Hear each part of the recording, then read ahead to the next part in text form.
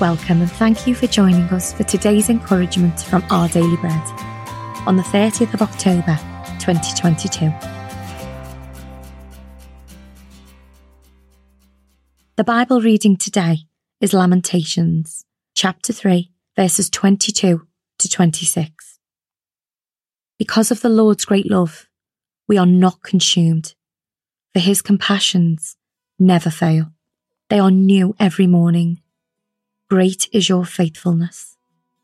I say to myself, the Lord is my portion. Therefore, I will wait for him.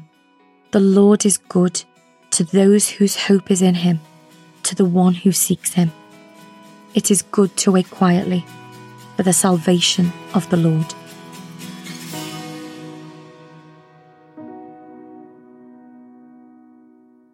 Today's article, titled Hope in God, was written by Kim Yoloda. As the holiday season approached, package shipments were delayed due to an unprecedented influx of online orders. I can remember a time when my family preferred to simply go to the shop and purchase items there because we knew we had very little control over the speed of the postal deliveries. However, when my mother signed up for an account that included expedited shipping, this expectation changed. Now with a 2-day guaranteed delivery, we're accustomed to receiving things quickly and we become frustrated by delays.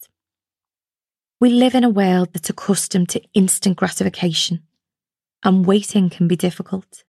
But in the spiritual realm, patience is still rewarded.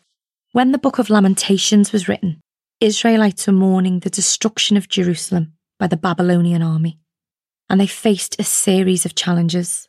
However, in the midst of chaos, the writer boldly affirmed that because he was confident that God would meet his needs, he would wait on him. God knows that we're inclined to become anxious when answers to our prayers are delayed. Scripture encourages us by reminding us to wait on God. We don't have to be consumed or worried because his compassions never fail. Instead, with God's help, we can be still and wait patiently for him.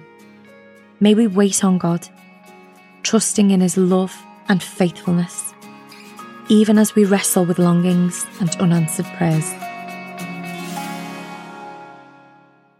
Let's pray. Heavenly Father, sometimes it can be difficult to wait on you. Please give me the strength to continue hoping in you. Amen. Today's encouragement was provided by Our Daily Bread Ministries.